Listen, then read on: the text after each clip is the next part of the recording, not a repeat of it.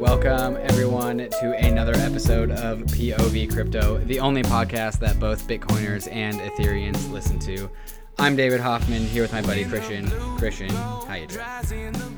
Dude, I'm doing great. This was an absolutely fantastic weekend. Everything just went well. It was productive and relaxing and fun, so I'm feeling great and relaxed for the week. How about you? Oh, God, no, I've been just on Twitter constantly for like the past 24 hours, just like trying to get everyone to understand MakerDAO in the ways that they do not. It's been, I've tried to put the team on my back, but there's just so many people who don't understand it. It's been frustrating. I feel like it's good, man. You gotta have people that are questioning you. It can't be always like, yeah, to the moon. I mean, you're right. Like, it's always good to be questioned, but that's not what they're doing. They're just wrong. They just don't understand the system. And maybe I'm being ignorant, assuming that I'm right. But like so many people like haven't just connected all the dots of the various economics of the MakerDAO system. And so it's not me arguing a point, it's me explaining it to them, but then they hear it and they're thinking that I'm arguing a point when I'm actually explaining it to them. But then that just comes back on me looking like a cocky asshole. So, you know, it's really hard to have conversations on Twitter, and I think that's why we do it on POV Crypto. Still, a lot of sparks and fire was flying in Twitter all week, especially today for you. Yeah. You and I have gotten pretty nippy lately. It's been pretty fun. Yeah, you've just been spewing FUD of your own, so you can never escape the FUD. Oh, it depends on how you define FUD, though, doesn't it? I guess, or general misunderstandings of how things work. Yeah. Yeah. All right. So let's go through some of these. We're gonna start this episode by talking about the Maker stability fee. So like the biggest FUD, I guess you would call it, was that Maker Governance has raised the stability fee to 7.5%, which is pretty high when you consider that it started at 0.5%. So, you know, it's gone up like 15 times. So that's a lot. And now it's no longer like this magical amount of interest that you must owe to the MakerDAO system in comparison to interest you would owe a bank for a loan. Like 0.5% is like a magical cryptocurrency type number that you wouldn't see anywhere else. But now we're at 7.5%, which is like a pretty good loan, but not very good if it's collateralized, et cetera, et cetera. So like we're back into like amounts that we're used to from the outside world, right? And so people are coming in and spreading their FUD about like 7.5%, you know, you're cutting out so many people out of the system. Like, this is unfair. People are just like wanting to take profits for their rent seeking unnecessary token. Like 7.5% is way too high for the average person, blah, blah, blah. I'm going to close out my CDP. And I'm like, that's the point. Like, it's supposed to get high enough for you to be incentivized to close out your CDP. Not everyone, but some people are supposed to, you know, and when the stability fee goes from 0.5% to 2.5% to 3.5 to 7.5, along that path, some people are supposed to throw up the flag and be like, all right, this is my stop. I get off here. Like, the cost of capital is now too high. I'm going to buy back DAI off the secondary market so I can close out my CDP because I don't want to pay for this 7.5% fee because that's just too much. And because of their buying back all this DAI, especially whales, right? Especially whales who have like millions and millions of outstanding DAI, like they're the ones who are most impacted. So they do really feel the pressure of a 7.5% increase or 7.5% total fee. And so they buy back the DAI off the secondary market, which brings that DAI from 96 cents where it was back up to $1. And 96 cents is not what you want DAI to be. And that's like the other misconception that I think people are forgetting. Like the main product of MakerDAO isn't CDPs. Like it's not for you to get a loan based off your Ether. The main product of MakerDAO is a stablecoin that's worth $1. And if it can't produce that, then it shouldn't be able to produce anything else. And so like the order of operations is producing DAI at $1. And then we can talk about it being a credit facility for those that have collateral. And so I was trying to explain this to so many people, and they're like, no, the MKR token is like useless. MKR people don't even deserve the fees because it's PETH holders that's bearing the brunt. All this stuff. Very frustrating. So if you could kind of combat one piece of FUD and just instill this knowledge into everyone from here on out, what would it be? The first and foremost role of MakerDAO is to make sure that DAI is worth $1. And all levers at its disposal that it has will be twiddled with and tweaked in order to change the value of DAI so that it will be $1. So CDPs, people that have CDPs, they also owe it to people who buy their DAI that the DAI needs to remain $1. So we will sacrifice the service of MakerDAO for the CDP holders to promote the product of DAI as $1. And that DAI is the thing that is held most sacred in MakerDAO, not CDP holders. Do you think that this dilemma is because of faulty game theory? Elaborate on what the game theory would be. So, I mean, I'm not sure. I don't know if Maker could work without a governance token. It seems like it requires a lot of tinkering for the system to work. I think personally this idea of a stable coin is a short-sighted idea personally, so therefore that's why you need so much tinkering in order to enable it and make it exist. So I don't really see a system that works exactly like DAI without Maker working, just because it the system itself requires governance. But with that being said, do you think that a system built this way is running into this problem now because the incentives aren't aligned? Like, while you do say that, yes, DAI being at $1 is the number one thing and everything else after that is second, is treating CDP holders as second-class citizens to DAI holders or DAI what's actually good for the system, or does it actually even work? Well, first off, the governance of MakerDAO, saying that the MakerDAO system is treating CDP holders as second-class citizens, I don't think it is right. Because what MakerDAO governance does is it tries and balances the demand for DAI versus the supply of CDPs. And so it's not MakerDAO that's treating CDP holders as second-class citizens. It's the market throwing up a big signal that it doesn't value a DAI at $1, but instead it values it at a 4% discount. And that's what signals to MakerDAOs like, hey, CDP holders are actually getting too much privilege. There's leveraging ETH at 0.5% is way too much of a privilege. Make that cost more because we don't value DAI right now. So it's not MakerDAO that's signaling CDP holders should be second-class citizens. It's the market. And because the market is signaling that there's too much CDPs and too much DAI versus the demand for DAI, it's signaling to MakerDAO governance that hey, there's an oversupply of DAI. And we have to remember that an oversupply of DAI is systemic risk, which is also the number one thing that MakerDAO is supposed to control for, because systemic risk is a risk to DAI holders. And like I said, DAI holders are the first class citizens of MakerDAO, right? That's without a proper stablecoin, MakerDAO isn't anything. And so it's just a very simple equation. If DAI is below $1, stability fee should go up.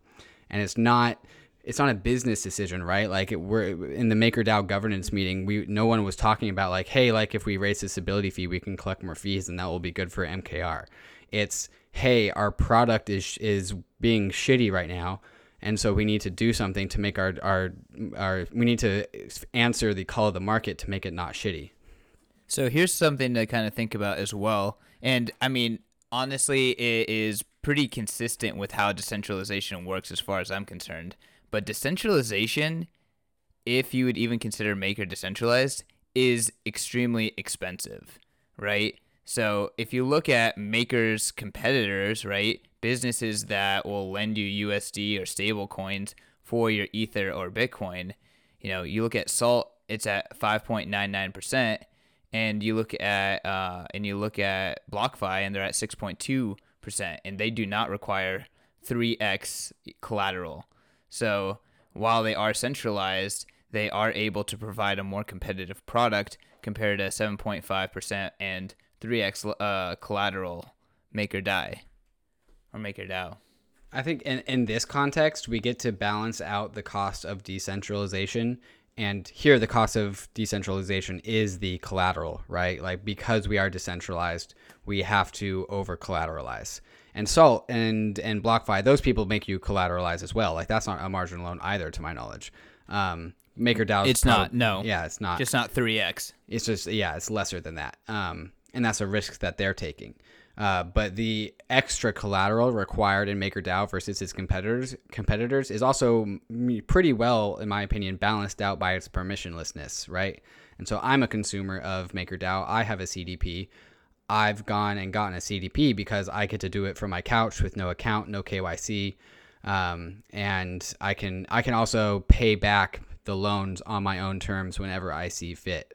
Maybe the competitors to MakerDAO also let you do that, but that's definitely one of the big advantages of having a loan with MakerDAO is you can decide to draw and pay back DAI in the same day 100 times a day, and no one can tell you yes or no. Like, that's just you control your loan in the same way a bank controls your loan. Like, you control your own loan, and that's a huge advantage. The other thing I wanted to touch on is, like, a lot of people are saying, spreading FUD about MakerDAO, saying, like, oh, they have to raise or lower the stability fee, like, so often. Like, what's going on? DAI is down to 96 cents. It's a terrible stable coin.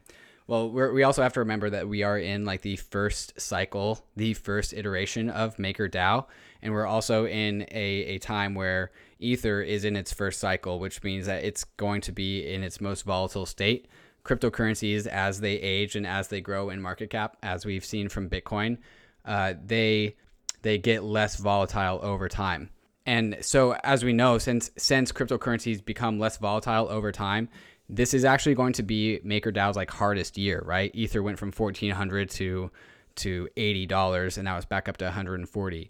And and especially with single collateral DAI, where all of DAI is dependent on Ether, that's like expert hardcore mode for DAI, right? And so, and especially when demand for DAI is primarily created from demand to go leverage long on Ether, that's like really weird market dynamics, because we can't really find much else of a use case for DAI. Like, we have it on the DYDX protocol. Some companies use it, like Chris Ellie's company, Wisp.money, they need DAI, and so, like, companies like that produce a demand for DAI. If you guys didn't listen to our last episode, go check it out. Chris is one of the few people building a company that needs DAI on a daily basis, but there's just not enough of those in comparison to the people that are leveraging long on Ether to support, like, normative demand for DAI. And so, especially when you go leverage long on Ether and you put $10 million of Ether in, you pull out $50 million of DAI, there's not enough companies like Chris's to suck up that DAI. And so it just sits on the market. And so I don't really expect it to be this drastic in the next cycle, because we'll have a more robust economy that can suck up DAI and use it for a better purpose. So I really just expect all these weird dynamics to be just here in this first cycle. And we'll be more educated next time around as well.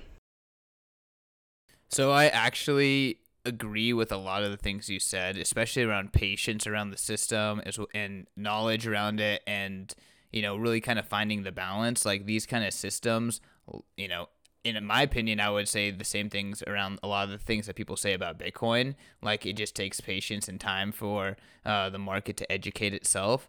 But at the same time, I do kind of, like, look at this issue with the inherent risk of going leverage long using Maker CDPs with ETH as being something that could be fundamentally broken in the game theory, because the assumption should be that people are going to be, you know, risky and greedy. You know, I feel like a lot of the reasons why proof of work cryptocurrencies work is because they leverage greed, and especially Bitcoin, in my opinion. Like, you should do exactly what you think is best for you at all times. Like, that's how you help Bitcoin, is being as greedy as possible, right? So being as greedy as possible and using your tools permissionlessly hurts the system. That, like, shows me fragility to some degree. And again, I think the jury is very much still out, but, you know, what I'm seeing right now, while you see it as, like, yes, success, I kind of see it and it kind of scares me. Oh, no, I see actually something that's a huge parallel to what you just said. And so Maker token holders who are Maker governance, they see everyone going leverage long on Ether and pulling out a ton of DAI and oversaturating the market with DAI. And so there's a total, it's not a coincidence that the stability fee has gone from 0.5% to 7.5% when like 90% of CDP holders have leverage long on Ether, right? And so like what you just said, Maker holders are being greedy, right? They are saying like, this isn't good for the Maker DAO system that everyone is leveraged long on Ether. Like we gotta up the costs here. We gotta up the cost of capital, and we're going to do it by convincing or making people pay us more money. And if they don't want to pay us more money, well, they can stop going leverage long on Ether. If they do want to pay us more money, fine. Like that's their choice. They get to do with whatever money that they see fit. If it's worth it for them, they will do it. But when we have people, throwing up the red flag saying 7.5 is too much for me and they're not going to leverage long on Ether anymore, and then they go and pay back their stability fee to the Maker governance, to the Maker token, that just seems like a working system to me. Yeah, I mean, I feel like, again, this kind of really bounces back to what is your opinion on how scalable governance is in general, right? So working case of governance to you, for me, kind of looks like, oh man, like this is a system that is inherently not as scalable just because there's so many moving pieces and there's so many like feelings to get hurt, I guess. And I mean, I don't know, while I'm saying that, like it kind of bounces back at me just because, with Bitcoin, we often say, you don't like it, you can fork it, right? You have to convince people to get to consensus. And as long as the consensus is with Maker to keep it at the one, maybe everything is really at its leverage in order to do that. And it doesn't matter who gets marginalized. But generally speaking, active governance to me like seems like it's counterproductive to using triple entry accounting, which is essentially what blockchains are. So that's kind of like a big red flag in my book. Yeah, I kind of want to disagree with how complicated governance is, especially over MakerDAO, because like MakerDAO has many different levers it can pull, but it really just has one big one, and that's the stability fee. And there's really only one way to change the stability fee, which is voting with your MKR token. So it's really just a one-to-one. Like it does get a little bit more complicated when we talk about the foundation, because the foundation pays for risk teams to go out and do in-depth analysis, like monitoring every single trade and getting the best data out there to make sure that we actually do know the price of DAI and actually look at the correlation between the stability fee and the price of DAI. And then the long-term proposal is to constantly be paying risk teams regardless of whether they're in crypto or not. Like we could go out to some centralized hedge fund, whoever does risk management out in the centralized world, and we could just pay them money, and we can pay them money out of the stability fee and hire them as contractors for the Maker Foundation to collect and present this data to Maker governance, right? So that is complicated, but the main tool is you have MKR token, there's the stability fee, you change the stability fee with the MKR token. And to me, that kind of is similar enough to you have this Bitcoin miner, you plug it into the internet, you turn it on, and you act honestly. Or if you want to make it more complicated, you can act dishonestly, but it's probably not going to work in your favor. I mean, this is kind of a good transition into, us talking about, is voting an attack vector, right? So recently on Twitter, you were saying, Maker has all the same proponents and components as Bitcoin, saying, this attack vector you illustrate is under the same laws as Bitcoin mining. Skin in the game, incentive to be honest, losing your capital if you burn your own system, and then 6% of the largest entity is pretty damn good. Or 6% for the largest entity is pretty damn good. Okay, so yeah, I guess the context with this is... Let's go through those one by one just to draw the comparisons for people who aren't up to speed with the tweet. What was the first one? So sure. So wait, let's just give some quick context. So pretty much, we were saying on Twitter we were arguing about Maker, and I was saying that hey, there's no one is voting on this to begin with, and then on top of that, when you mix in the fact that there's whales floating around, you just cannot trust that this is not an attack, right? You can't trust that this is not an attack because there's so few people voting. You're talking about changing the stability fee, right? Exactly. And you're talking about no one's voting on this because like 0.5% of total Maker wallets voted on the stability fee change. Is that what you're saying? Something like that. And maybe a better measure would just be looking at what's the percentage of Maker that's voting versus the percentage of wallets. Because, wallets being, generated is absolutely trivial. Like, yeah, wallet as a measure, I think, is a stupid measure. Yeah. But generally speaking, I'm saying no one is participating. And then on top of that, there are whales. So it's not like no one is participating. Okay, 10% of people are participating. A small, it's not no one, but it's a smaller-ish number, 10%. Yeah, 9.5%. So 9.5% of total Ether is participating. Total Maker. Sorry, yeah, total Makers participating. And then you have 6% sitting with one entity. Mm-hmm. I mean, it's pretty crazy, right? Right. Yeah. But again, it was a... And then that can change the system. And it could change the system. Yeah, totally. Well, but then we can talk about mining pools, right? Where like 2 mining pools could easily take over Bitcoin's network. And it's also one of those things where like as soon as something malicious actually does happen, the incentive for all that other MKR to come out and to vote on the non-malicious proposal it's not just a little bit, it's like the whole entire thing. And so as soon as somebody comes and submits a proposal to reduce the stability fee down to -1%, I bet you a lot more MKR would come out and vote against that proposal.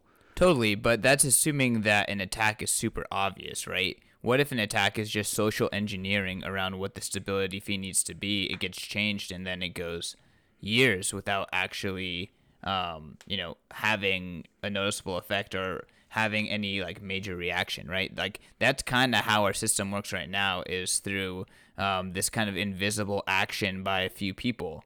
And, it turns out that all the holders are coerced over time. What if there's a social engineering attack that obfuscates what is $1 worth of DAI?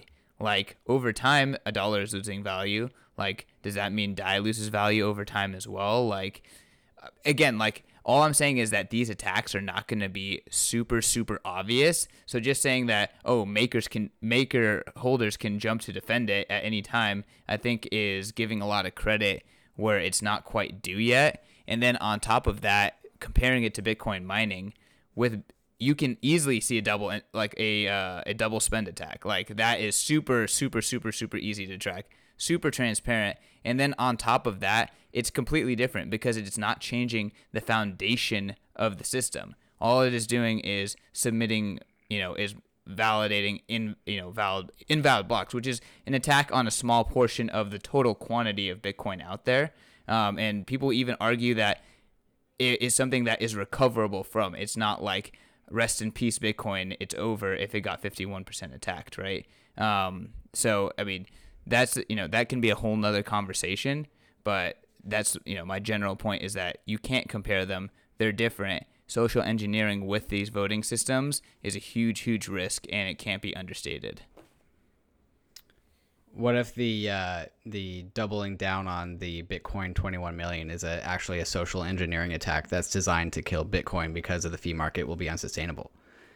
Like, and my point is, a lot of these social engineering attacks are like super subjective, right? And so, like the one social engineering attack on MakerDAO that I think you might be proposing is that somebody misrepresents what the stability fee should be, and then they do it so it's like too high, right? And the stability fee, correct, whatever, God knows that the stability fee should be at 4%, and the social engineering comes in and says like, let's bump it to 6%, or maybe even something crazier, and like let's bump it to 8%.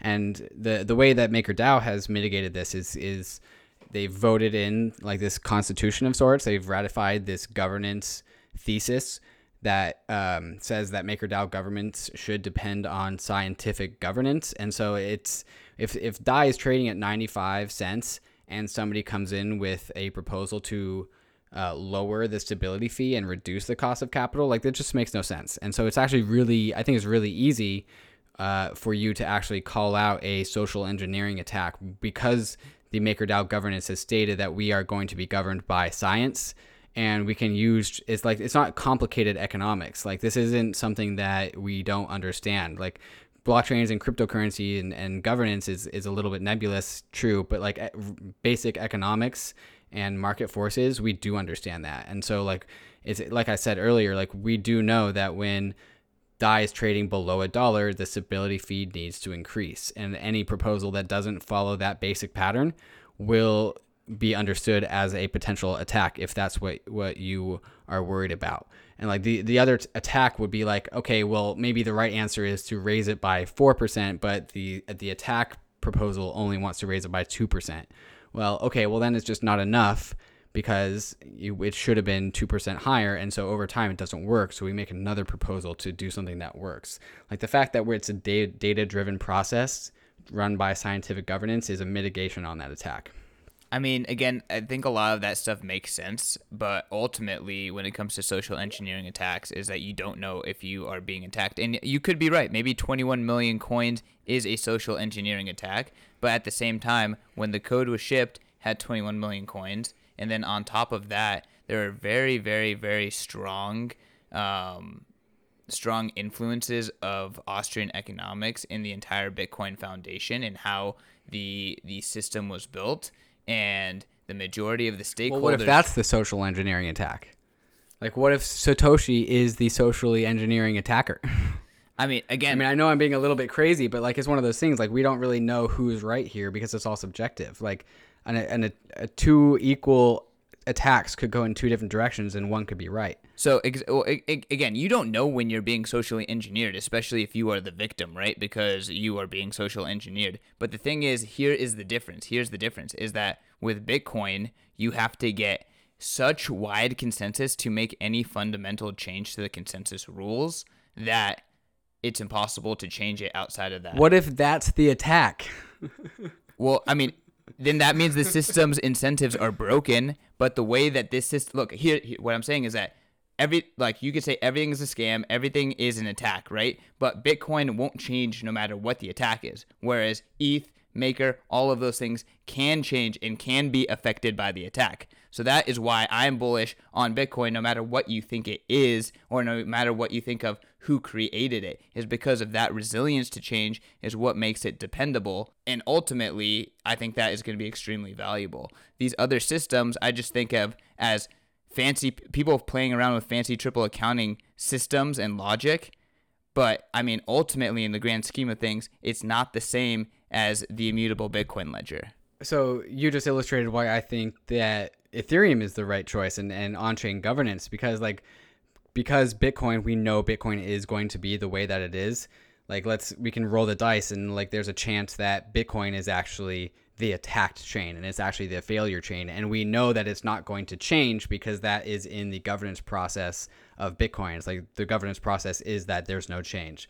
But with Ethereum and Maker, these things that are more accepting of change, they accept the fact that they might have gotten it wrong to begin with, and they're going to grow and develop and change in a way that will promote long-term growth and sustainability, because I think they're going to be humble in the way that Bitcoiners often aren't about their protocol, and they're going to be humble with the way that they've designed the system, saying we've designed it this way for now. As soon as we know that we can design it better, we're going to change for that, because blockchains and cryptos are a brand new space, and there's no way that we know what's right.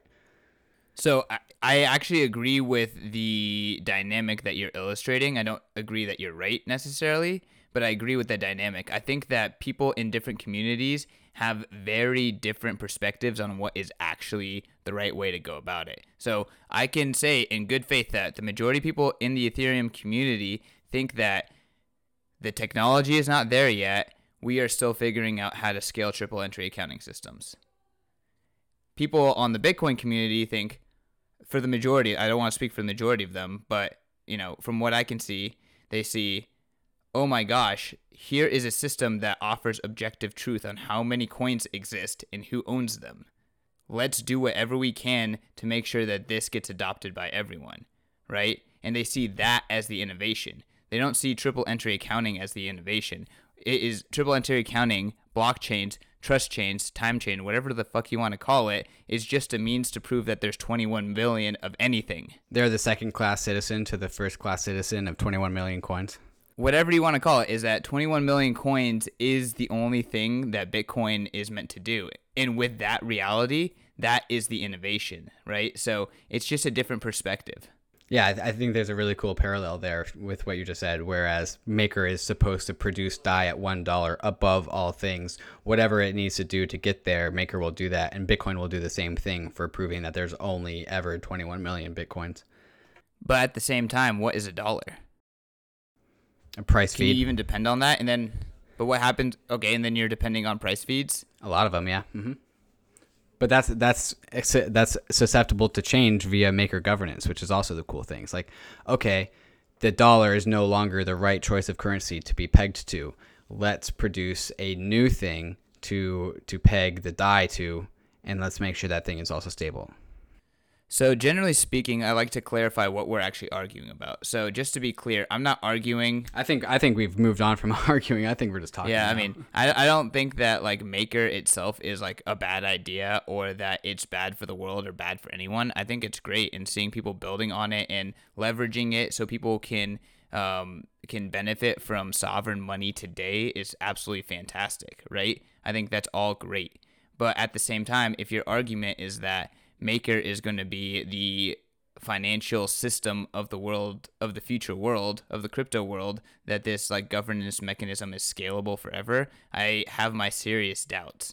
And part of the reason is because of so much complexity, as well as so much different moving parts. It's inevitable to isolate people and individuals, where at least with Bitcoin, you can't really turn and point at anyone for being isolated, right? You have to play by the Nakamoto consensus rules, which are dependable. They are completely transparent, and they're known the entire time. And as long as you don't break those rules, it's valid. And if you do break those rules, then it's unvalid by the system, and that's just it.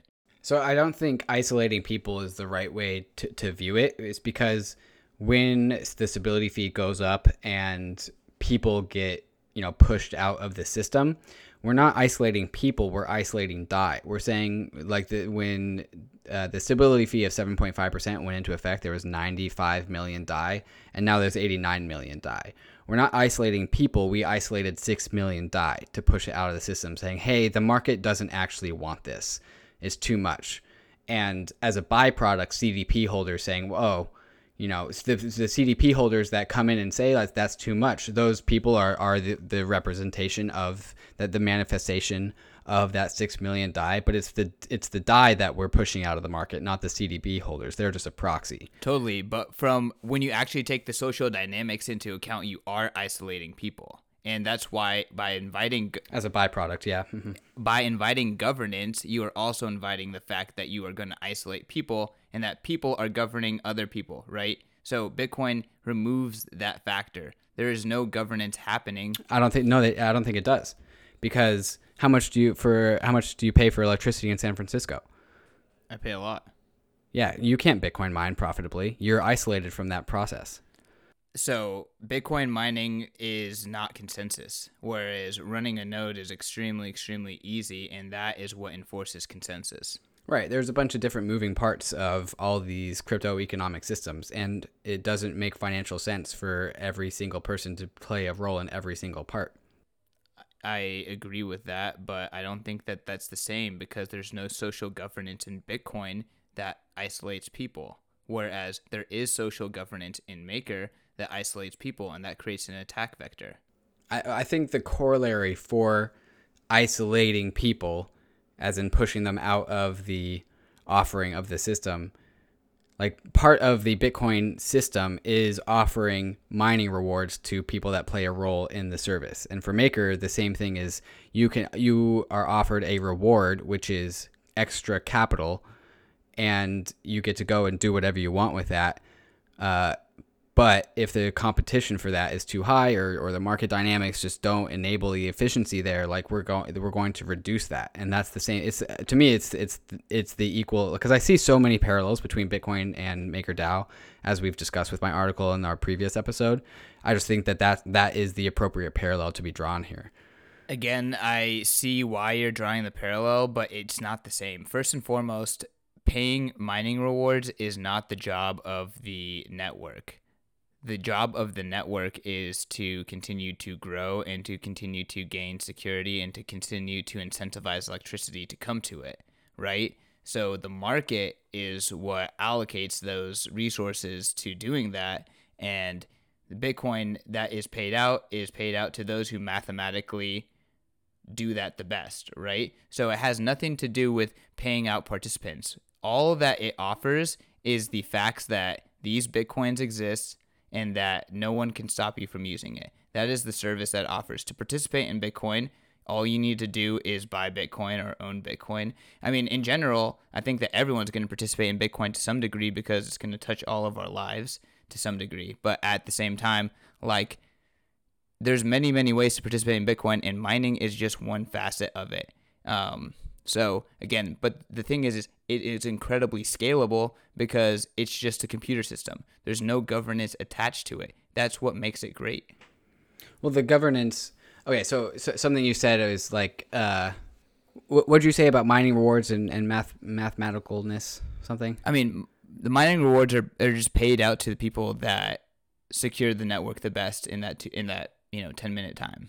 It's mathematically proven because they have to find the hash. So yeah, they've taken out a huge level of complexity, right? And saying like, okay, all you got to do is plug in your miner and be economically rewarded, right? And so with Maker, it's a little bit more difficult, where like with Bitcoin mining, you have this cost of electricity coming out of the wall, and so you have to account for that when you plug your miner into it. With Maker, you have this cost of the stability fee coming out of the MakerDAO system. And then when you take your capital and go do something with it, you don't get to mathematically calculate your returns, but that's kind of what the idea of a human as an individual rational economic agent gets to do with their 7.5% stability fee. They get to go and do that mental gut check or an actual robust calculation with the cost of capital and go and take that capital and go out and produce a reward with it. So it's like CDB holders are the miners for the MakerDAO system. They are the economic rational unit that makes the system run. And then the value of the network is also the value of the outstanding DAI. What else were we talking about? I don't know. We're kind of running into a dead end here and we are starting to get to the main differences, right? Where we're about MakerDAO. Like, we can draw parallels at the end of the day between MakerDAO and Bitcoin, but at the end of the day, like, they're entirely different systems that operate with entirely different mechanisms. It's just interesting that a lot of these mechanisms have very strong parallels to each other. Yeah, I mean, personally, I think that, it just shows how good of an incentive system Satoshi Nakamoto invented and how he was able to just think so far into the future. And again, if you read his early works, like, he dispels a lot of concerns, from day one that people are still kind of reverberating. But, the fact that Maker is one of the few projects that is really growing, and David sees so many, so many things that, are similar, I think is a testament to Satoshi. But in general, like, it's impossible to say that they are the same because there are very specific differences. And I think those differences, like any differences, they compound on each other, right? So, it's kind of like the butterfly effect. One small thing has a massive, result on the other end, on the output. And, when it comes to staking, when it comes to governance, when it comes to all those things, I think that they have a massive effect. Yeah, I actually kind of reminded of our episode with Brandon Quittem, kind of talking about evolution, right? And so there are these things that are very advantageous for survival. And so in Bitcoin mining, it's the cost of electricity and balances out with the rewards coming out of the Bitcoin blockchain to the miners. And with MakerDAO, it's the cost of capital and then the rewards of the extra capital that you are able to be getting from MakerDAO. And then just anyone who's curious about further comparisons between MakerDAO and Bitcoin, go listen to episode 14 or 15, Bitcoin versus MakerDAO. But we were talking about with Brandon Quittem, this evolutionary aspect of blockchains and crypto economic systems. And like since we see a lot of parallels between these two systems, we know that there are these fundamental underlying concepts that we know successful crypto economic systems will have. And we can now also see this in proof of stake, right? Cut that part out. And so like, because we saw that it was successful in Bitcoin, we can change it and manipulate it and try it out in a different form. And it's all of a sudden it's a entirely different species. And now it's the MakerDAO species, and the same underlying parallels seem to also be working pretty well in the MakerDAO. So it's this entirely new species, but like in the same way where if you go and see like a human hand and you compare it to like a fish wing or I don't know, insert species here, like a lion's paw, they all have the same patterns, right? They all have the metatarsals connected to the other hand bones connected to the they all follow these very similar patterns. They're all kind of different shapes, and they all kind of work best in their own specific field, but they are all basically the same underlying shape, and that just gets me like super riled up about how cool crypto economic systems are. Totally, but I guess just to kind of throw a curveball at you, with that being said, in the world there's enough food for everyone to eat, but I feel like when it comes to money on the internet, I don't know if that's necessarily true. Yeah, and this is kind of the crux of POV crypto and all basic Twitter arguing, right? Is like, is there really enough food out there for all these different various economic systems? And are the various economic systems balanced enough to be sharing it among so many different species? I mean, we can, I even if I gave out an opinion, I wouldn't really feel too strongly about it. I do believe that there can't just be this one gigantic god and everything else is killed of a species, but at the same time, I don't see it, mimicking the ecology we see on planet Earth today with billions and billions of species. I don't think anyone can really answer this question. We can all hypothesize and guesstimate, but at the end of the day, we're just going to have to see it unfold and look at the data that we have. But the data that we do have shows that we are trending towards a polycorner world. So I think that's interesting. I don't know. There's actually a recent study where you just take the real volume and you multiply it by the market cap, and it kind of gives you this idea of volume-weighted market cap. And of course, you got to take that with huge grain of salt, because there's so much volume, even the ones so much fake volume, that even the volume that we think is real and that people like will testify is real from legit companies could still be fake, just more smartly executed fake volume. But with that being said, if you do, volume weighted market cap, you see very much a Pareto's distribution with Bitcoin holding 80% dominance for the most part. And then you see a very, similar 80, 10, 5, 3, 2, and then huge long tail, right? Also, if you look at bias support, it's also pretty similar to Pareto's. So it seems like a Pareto distribution makes sense. And, I've read a lot of stuff about the 80-20 rule and power laws and all that kind of stuff. And, I mean, I see it everywhere in my life for sure. So I wouldn't, it doesn't really make sense that wouldn't continue to be true. And in everything, including crypto. Well, except for the fact that these systems are so young, right? And I don't even consider like the first 7 years of crypto as really crypto being alive yet. It's all kind of just experimentation and really just the genesis. And like, yes, you do have to go through those first initial years, but like there's 100 times as much activity in the last 2 years as there were in all of the years before it. So like now is kind of when I do see crypto really becoming alive. And so I think it's just far too early to tell, basically. What's really funny is going on Twitter and like looking up legit people like, Charlie Lee, Brian Armstrong, Barry Silbert, people that are like, freaking millionaires, have huge successful businesses. Go to them in 2016 and see the engagement that they get on Twitter. It's super funny. They'll get like 5 retweets, 18 likes. Like, can you imagine Charlie Lee tweeting anything that gets only 5 retweets? Yeah, that is really funny. Yeah, maybe that'll be us like one day, 500,000 followers or something. Huh? Maybe that'll be us one day. Maybe. No, I'm still on the 5 retweet level right now. I'm trying to get the POV Crypto Twitter to have more followers than you. If the F heads want to do it, then whatever. I don't really care. Twitter's still fun, and to be honest, I still control it. So y'all don't know how many good accounts I control. Yeah, it's true. We definitely. I'm pretty sure we control. I don't want to really throw this out there too much, but we definitely control a little bit more of the TCR party than what is our share. Did you know I nominated you today? No, I don't. I just ignore that when it comes through the DMs. Oh, really? Well, no. You, as in CK Snarks, not POV Crypto. You're nominated for the list, and you're probably gonna get in. Rock and roll, baby. Vote me in, ETH heads. Make sure to follow me at CK_Snarks. Are we ending this? I don't know. Might as well. We have so much more to talk about. I mean, we can end it, I guess. Okay, we don't have to end it. We can just keep going. You guys, we might not even edit this out. We can just keep riffing though. So, yeah. David, I have a question.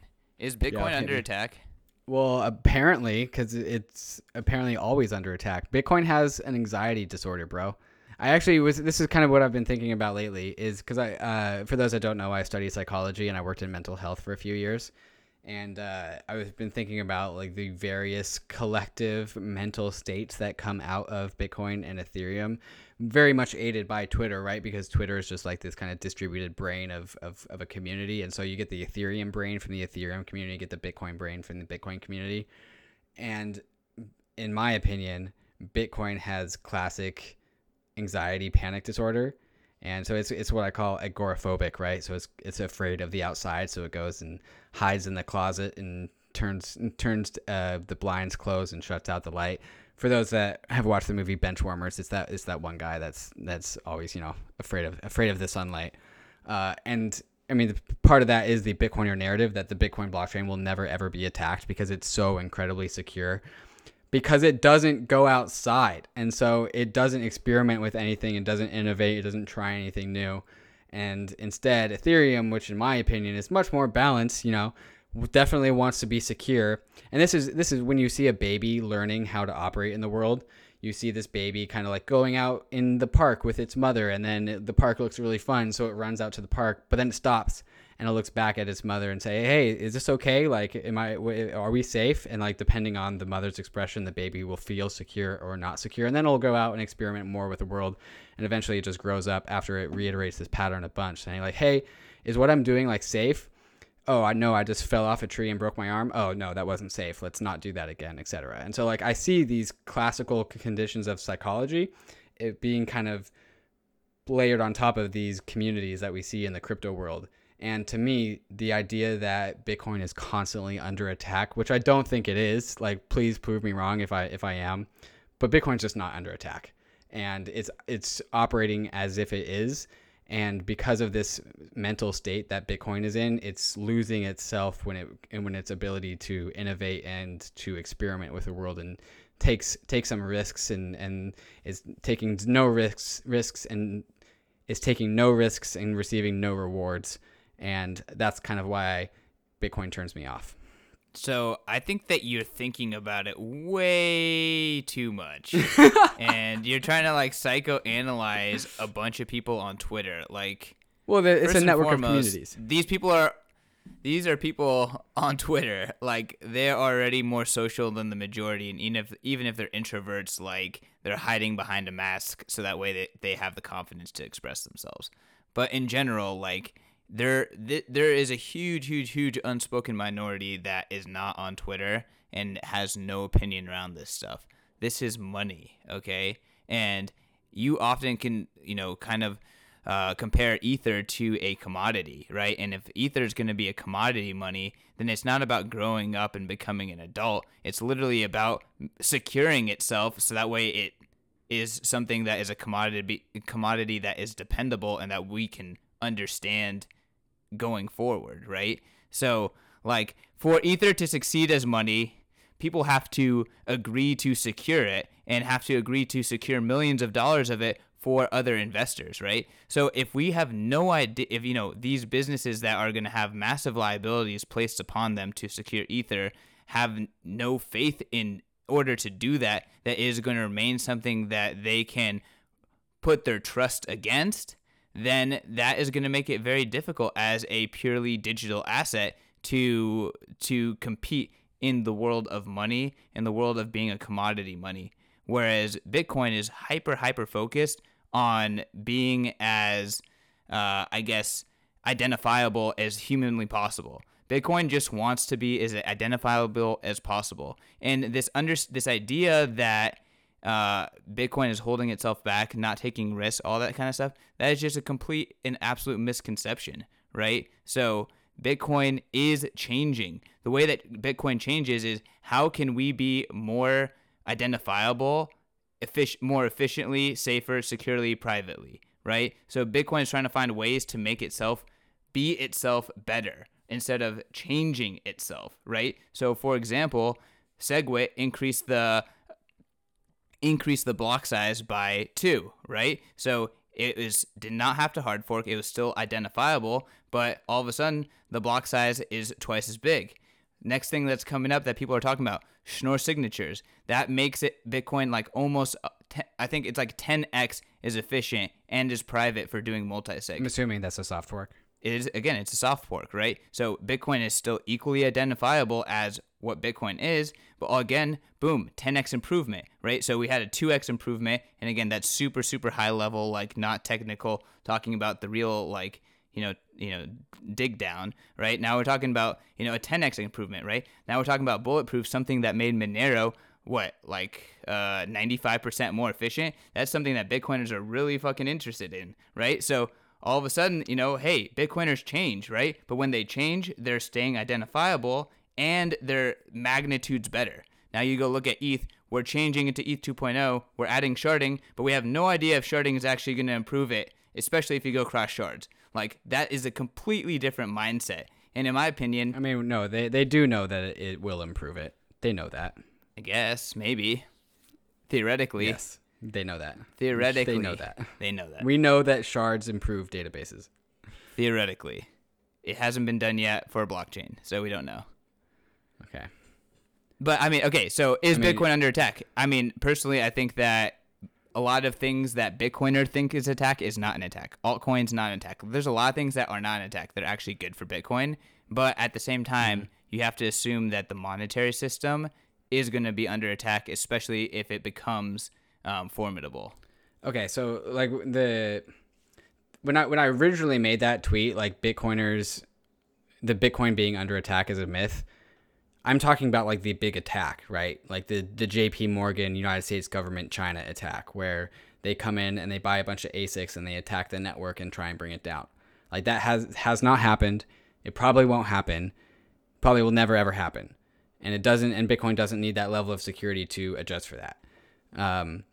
Because like in my opinion and my cocky asshole demeaning opinion, it's like Bitcoiners are just out there. It's like, oh, like my blockchain's so valuable. Like Bitcoin is like the threat to all the bankers, and like the bankers hate it and they're gonna attack it, but like can't because it's decentralized, and like everybody wants my blockchain, but they can't have it. But they're always trying to attack it. They're always trying to bring it down. I'm like, no, dude, they don't give a fuck. Like Bitcoin blockchain's what, $70 billion, and how much is JP Morgan? Like $1 trillion? I don't know. But like they don't give a shit about your blockchain, bro. Like they're not attacking it. Like move on. You're not that special. No, I totally understand, because a lot of Bitcoiners have that attitude on Twitter, but that's not what Bitcoin is. And again, because there's no governance and no clear way to make consensus changes, it doesn't matter what people represent, right? Whereas in a world where there is governance and constant change, then your community and what people represent start to matter a lot more. And granted, what people represent and what everyone does matters, right? But the degree of how it affects the system, that is, shades of gray, right? So Bitcoin is on one whole side, whereas like you got to get everyone, and you got to convince everyone to not only vote, but you got to convince them to change their hardware, right? That is the only way to get rid of the ledger and to change it, right? So, I think that is very interesting in, a new kind of system. And I think that this whole thing is like, how do we get beyond human voting? Like, how do we get beyond interest rate manipulation, right? Bitcoin is offering like the new path. Bitcoin is the revolution because it's a new system, instead of like, how do we use triple entry accounting on all this old stuff. So I totally value the getting beyond human voting thing.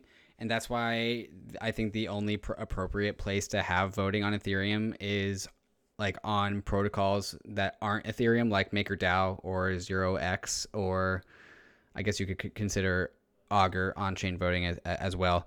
But not with Ether. Like Ether strictly is a non-voting token, except in the way that it votes on what chain to go on when you're staking.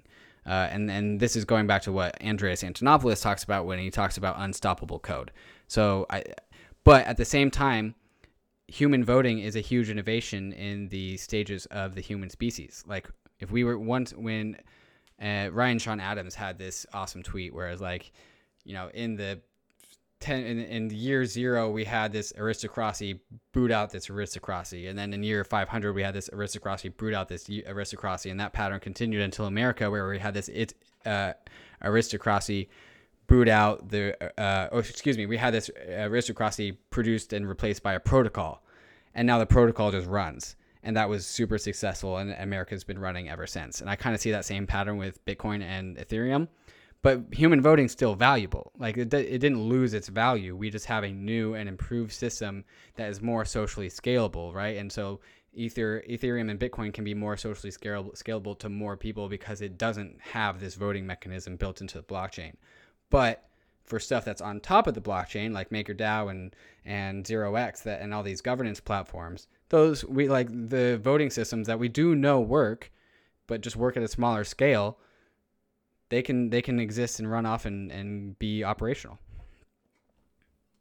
Totally. So, I mean, I guess what I'm saying is once you hit any meaningful scale, then the voting breaks. I personally think that it's bad game theory. Mm-hmm. Well, see, MakerDAO doesn't need to scale in terms of how many people own and govern the MakerDAO system. Like, we don't need every single CDP holder and every single DAI holder to be voting in the MakerDAO system. Actually, that's kind of what the Maker token incentivizes against, is it actually reduces the scale as to what you need to vote with. And so it lowers the responsibility of controlling the MakerDAO system into a much lower number of people that's scalable. And that's why we can see 0.5% of the wallets voting in the MakerDAO system and still seeing 10% of MKR being used and effective governance patterns going through. A16Z pumping the stability fees with their 6%. Vroom vroom, let's go. But in all seriousness, hey, A16Z isn't allowed to vote for they have a lockup period of a number of years. No, hey, honestly, I'm just being facetious for the most part. Again, trying to think adversarially as possible. And when I say scale, I don't mean necessarily more voters, but if half the world is running on DAI, then all of a sudden that freaking vote matters a lot, and it matters a lot to a lot of people. That is the scale that I'm talking about. And can the system withhold attack at that level? I don't know. Again, what Brandon is referring back to the Brandon Quittem interview that we did, we talked a lot about this idea of the great filter for cryptocurrencies. And I still think, and I agree with him, that a nation state, like a U.S. nation state attack, is the great filter, right? An organization with massive amounts of resources attacking this decentralized organization is the great filter. And can your money system withhold that? I don't know. I think that's something that you have to keep in mind. Even though it's unlikely that that attack will happen, I do think that you have to prepare for it. Totally. I'm out of comments. All right, sweet. And with that, we can do the outro that we're always meant to do 20 minutes ago. You can catch me on Twitter at CK_snarks. You can catch the show at POV Crypto Pod. I'm not going to ask you to rate the show because we passed 50 a little bit ago and we've been asking the whole time. And I want to keep our promise to the listeners that we won't ask about rating the show after we hit 50 reviews. So if you guys want to rate and review the podcast, please go to the iTunes store and give us a 5-star review. We really, really appreciate it. They are so valuable to us. If we get to 100 reviews, we will stop asking for reviews. I swear to God, you can find me at Trustless State, both on Medium and Twitter. Thanks everyone for listening. Bye, David. Bye. Bye, Christian.